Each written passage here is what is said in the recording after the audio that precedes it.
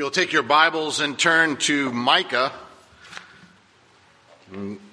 Micah is one of those small books in the Old Testament, and so if you need to look it up, or if you just need to scroll on your phones, it's between Jonah and Nahum.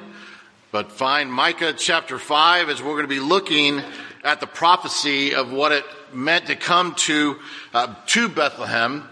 And again, Micah is they call him a prophet who was ministering in Judah.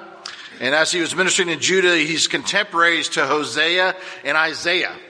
And so to give you a historical background, they're on the verge of an Assyrian invasion through Sennacherib. And so what's going on is that they're coming in, they're wanting to take over, they're just destroying the lands before him. They're being taunted, they're told, who your king, your God is not going to take care of you, and we're just going to come in and destroy you. And so this is where the people of God find themselves in the midst of history. And it's here where Micah gives a prophecy of both warning for the people, but also a prophecy of peace. And so look with me at Micah chapter 5, verses 1 through the beginning of verse 5, and then we'll try to unpack it this morning. Now muster your troops, O daughter of troops, for siege is laid against us. With a rod they strike the judge of Israel on the cheek. But you, O Bethlehem Ephrathah, who are too little to be among the clans of Judah, from you shall come forth for me one who is to be ruler in Israel, whose coming forth is from of old, from ancient days. Therefore he shall give them up until that time, when who his labor has given birth, and then the rest of his brothers shall return to the people of Israel. And he shall stand and shepherd his flock in the strength of the Lord, in the majesty of the name of the Lord his God. And they shall dwell secure, for now he shall be great to the ends of the earth, and he shall be their peace. Let's go to the Lord in prayer.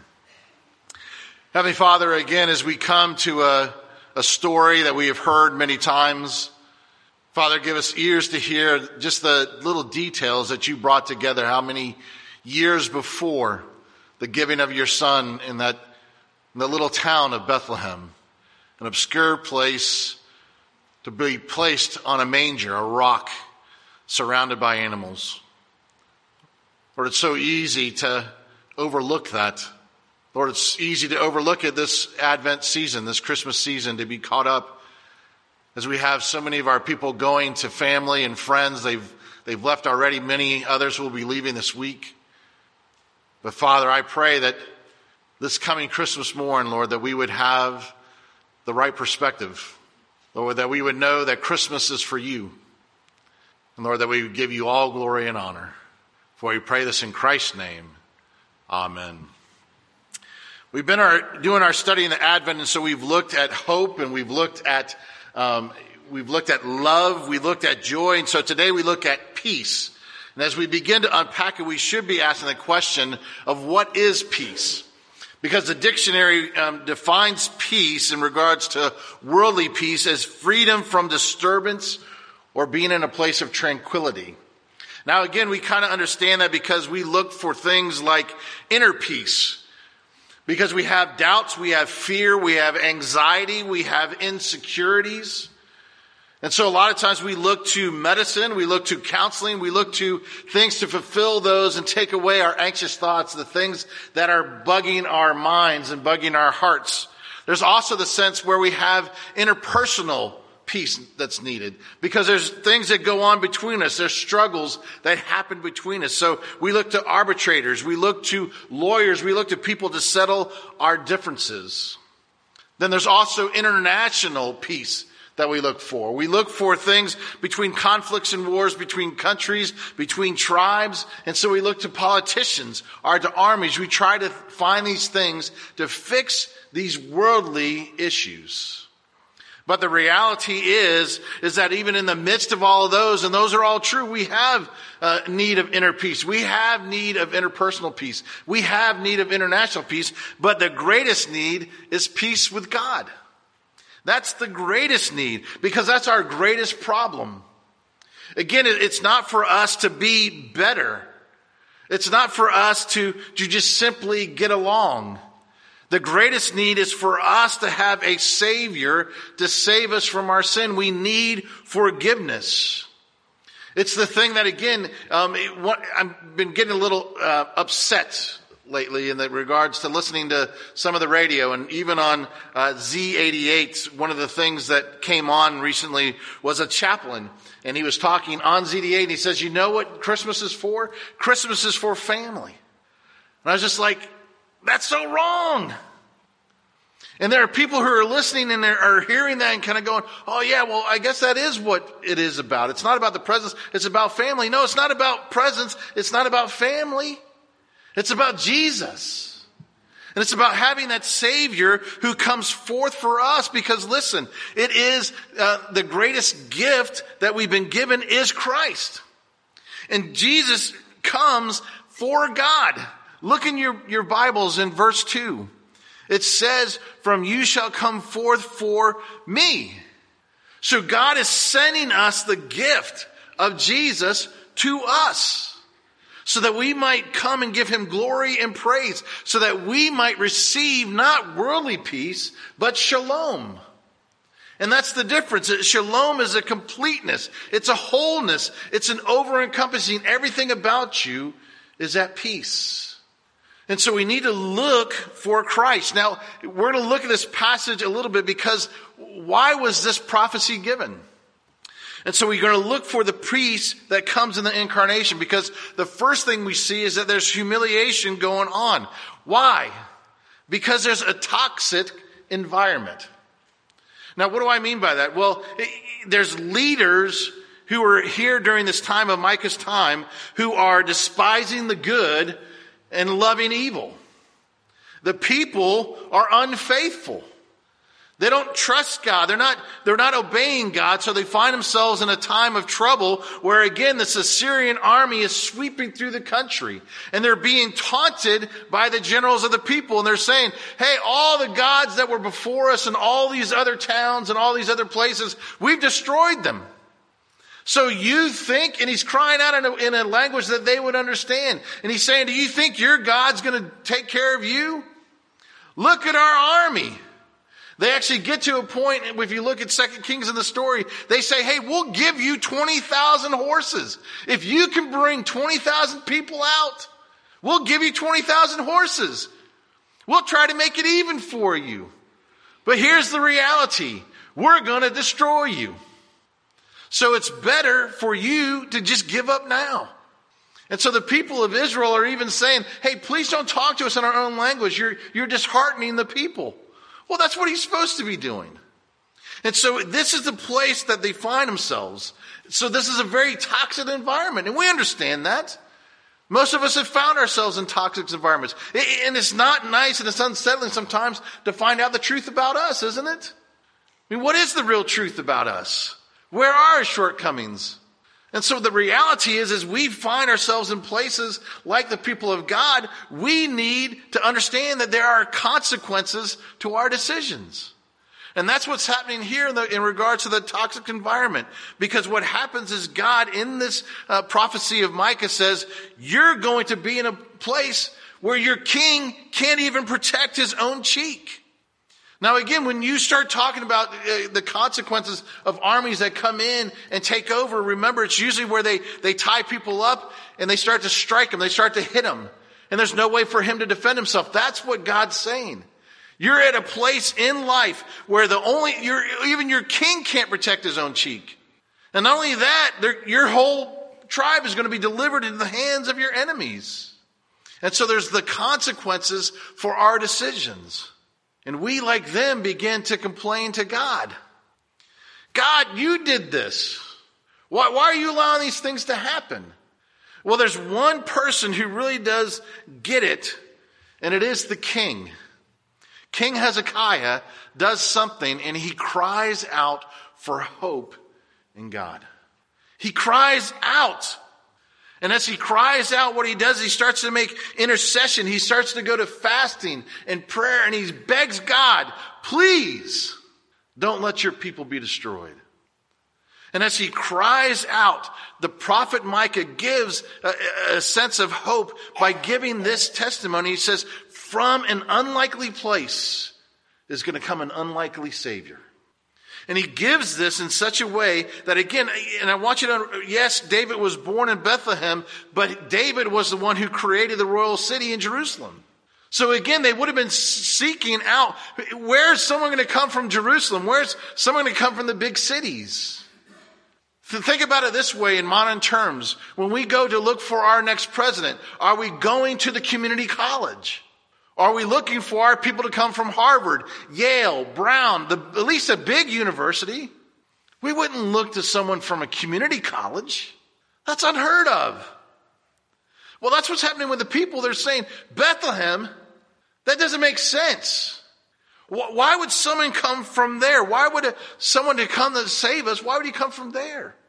And not only they're looking at the insignificance of it, they're looking at the insignificance, but yet God does the impossible with the insignificant. Remember this David that we talk about, who was born in Bethlehem. Who's the one who defeats Goliath? It's David. And he does it in an unlikely way. And he doesn't do it by the standards of the army. He doesn't do it by the standards of the king's armor. He goes in the power of the Lord. And again, that's the way we need to think, that, again, we don't need to try to fix everything in our own power. And that's a temptation for us, is it not? It's a temptation for us to step in and do things for God. What do we really do when we ask God, increase our faith? Lord, you do it. And you do it in ways that you get the glory, not us. And so we look to an unlikely place of Bethlehem, but we also look to an unlikely Savior. Because see what he says there's going to come one who's going to shepherd the people. The reality is we should expect a tyrant. Usually when militaries take over and a general steps in, it's usually a place of being a tyrant. They control because they have the power. They control the outcome. They control what happens. And yet Micah is saying from this unlikely place is going to come an unlikely Savior who's going to rule over you, not as a tyrant, but as this gentle shepherd. And again, we looked at it last week by the shepherd who brings the sheep into the fold at night, and he surrounds them in protection, and then he stands watch, and he's the door. He's the one that allows them to have perfect peace. They lay down in the field. Why? Because they don't worry. And that's what Micah is saying. We get a shepherd who loves us so much that he is the protection. And we should lie down in pasture with perfect peace because we don't have to worry. And so what we see is God comes and he says, from this little town is going to come this unlikely Savior. He provides, listen, a miracle for those back in Micah's day. And I want you to see this from 2 Kings verses 19 through 37. I got to read from mine. And it says, and that night the angel of the Lord went out and struck down, listen, 185,000 people in the camp of the Assyrians. And so when the people arose early in the morning, behold, these were all dead bodies. Then Sennacherib, king of Assyria, departed and went home and lived at Nineveh. And as he was worshiping the house of Nisroch, his god, his sons, and I'm not going to say his son's name because I can't do it. His sons struck him down with a sword and escaped into the land of Ararat. You understand what's going on? So this great army that's been taunting the people of God lays siege to Jerusalem. And they have wiped out every other city. They're sitting out of Jerusalem. And the story goes through, if you go back to historical books, the story goes, this king goes and he has all his people line up their pillows. He gets to the wall. He looks over the walls and he said, why did I bring my whole army? This city is going to fall with only a portion. And so he allows his people to go to sleep at night because he doesn't even want to take the time to destroy it. He wants them to rest. But then the scripture is very clear. By the next morning, 185,000 people, 185,000 people lay dead before the city of Jerusalem. So Sennacherib picks up what's left of his army and he leaves. And again, the historians from the Jewish people said that he went into the house of his Lord, and he was ready to sacrifice his own children to his God for a victory, except his children got wind of the story and come. And as the scripture says, they killed their father. So Sennacherib this great king of the world, is no more. So God provides a miracle back there at the intercession of the people crying out to God with fasting and prayer. He listens to them and he answers them just the same way that he does in Matthew chapter 2. See, God brings the fulfillment of his promise. And he provides a miracle through a virgin birth. And that virgin birth is the fulfillment in the infant child. And so the question for us is, do we trust that? Do we trust that the Messiah has been born, that he is the Son of God? Because listen, sin and Satan make their fiercest assault at this time. Herod wants to kill the children. And so there's an attack, and yet God brings Christ as our peace. And the question for us is, if we don't keep looking at Jesus in the midst of all of Scripture, then we begin to lose our way. And so we see Jesus as this peace in the incarnation. But in the peace of his incarnation, he brings peace on earth. Peace on earth. And now the reality is we have to look at it from this perspective. We have peace now, but it's still not fulfilled. So there's still peace to come. So the first thing we have is peace now. And we have peace now with God. Because again, the reality is we're sinners who are in need and we're in trouble. We need a Savior. So the reality is we need, as Neil even prayed, we need Jesus Christ's perfection given to us. Because if we don't have his perfection, there is no forgiveness. And so he comes as the pardoning place. He gives himself as a sacrifice upon the cross that allows us to receive the pardon from God. As God looks upon you, he sees Jesus, not you. And he looks at us and he says, come into your peace, because my son has paid the price. See, justice and mercy find its apex on the cross. And as God gave Jesus as our gift, listen, God gives us as a gift to God. I mean, it's a gift to Jesus. Do you see that? What an incredible thing that we are the gifts to Jesus. And he gladly accepts us. So when we have it, we begin to respond. Once we have Christ in our hearts, we respond to worldly peace. Well, what does that mean? Well, it affects our inner peace. We learn to trust Jesus. We learn to trust God more. Now, again, think about this, because Jesus says something very clearly to us. He says you have to have the faith like a little child. Now, why does he say that to us? Now, think back. When you were a kid, did you worry about bills? Did you worry about getting lost? Did you worry about going out in the boat and being thrown out and going out there and horribly drowning or anything like that? No. You just held on. It's us as parents who are the ones who start freaking out. It's gotten harder. I believe this. It's gotten harder to trust God the older I've gotten. Why? Because I try to step in the place of the Savior. Well, I got to take care of my kids. Jameson doesn't care. He doesn't care what kind of money I bring in or whatever. His expectation is to get lots of presents. And it doesn't matter if I say to him, well, Jameson, things were a little tight and your sister ruined the whole ceiling and we caved in and then I got flat tires and all that kind of stuff, so things are a little bit tight. He doesn't care. Where's my present? And in some ways, in a weird way, that's what God tells us to do. Why are you worrying? Why are you so overwhelmed? Do you not believe that he is the God who created the universe, and he's the one who knows the numbers of hair on your head, and he loves you greater than any earthly father could ever do? And he tells us, quit worrying. Trust me. And I'm going to provide for you. And I'm going to provide that inner peace. So quit trying to be your own Savior. And when we begin to understand just how much God loves us and how much he forgave us, then it becomes easier to forgive other people. And we begin to love one another. So those interpersonal struggles become a place. Listen, it's not about being right. It's about who can forgive. It's not about, well, you don't understand. I don't have to understand. Listen, there is no sin that Jesus doesn't forgive. No sin. And so he says, come. And as I have forgiven you, forgive others.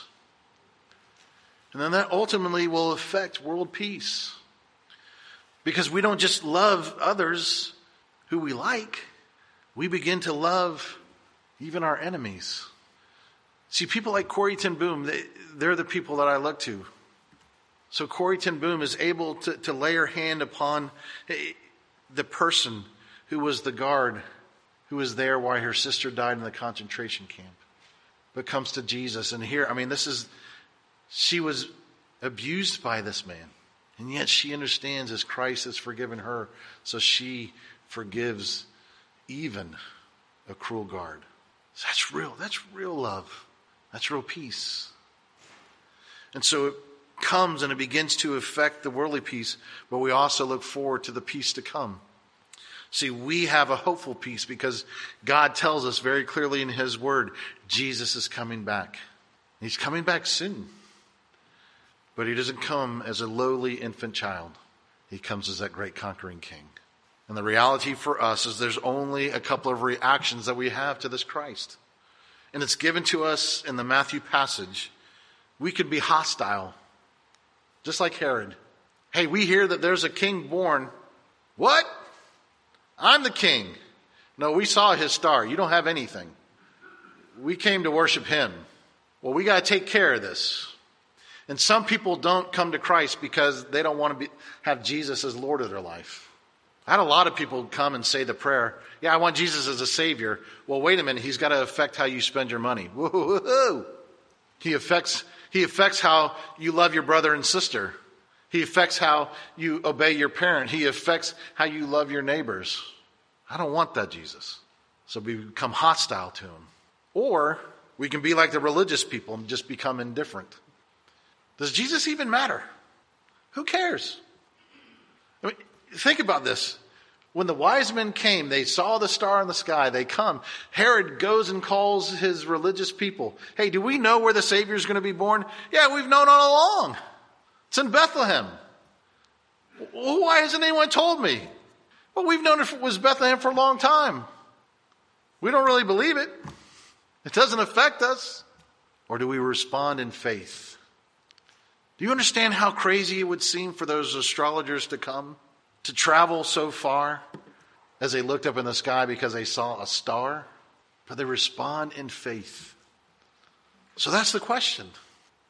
Are we crying out to God in hope, in the truths and promises that he's given to us, that one day he's going to bring back the conquering king, and as he brings back that conquering king, how do we respond? Do we respond with hostility, indifference, or faith? See, all of this is answered as God executes his judgment upon Jesus Christ so that his mercy can be showered upon us here and at the table. So may you truly have a Merry Christmas this year, because you understand about the great hope, the love that was given, the joy that we receive, and the peace that comes in the child. So here's what I'm going to ask you to do before we come to the table. Take these cards and give them to 2 people on the left of you and 2 people on the right of you in your neighborhood, not in the church. Take them home. Give them away. Invite people you really don't know, because I'm more years being a Christian than not now. So sometimes I begin to forget how great of a need I needed a Savior. And people invited me, this sinner, who people would have looked at and said, there's no way that God would ever love him. I needed the hope of Christmas. So go invite. Fill this place to overflowing. Not because we're something special at Northside. We're not. But here's where they get to hear the truth of the Christmas message.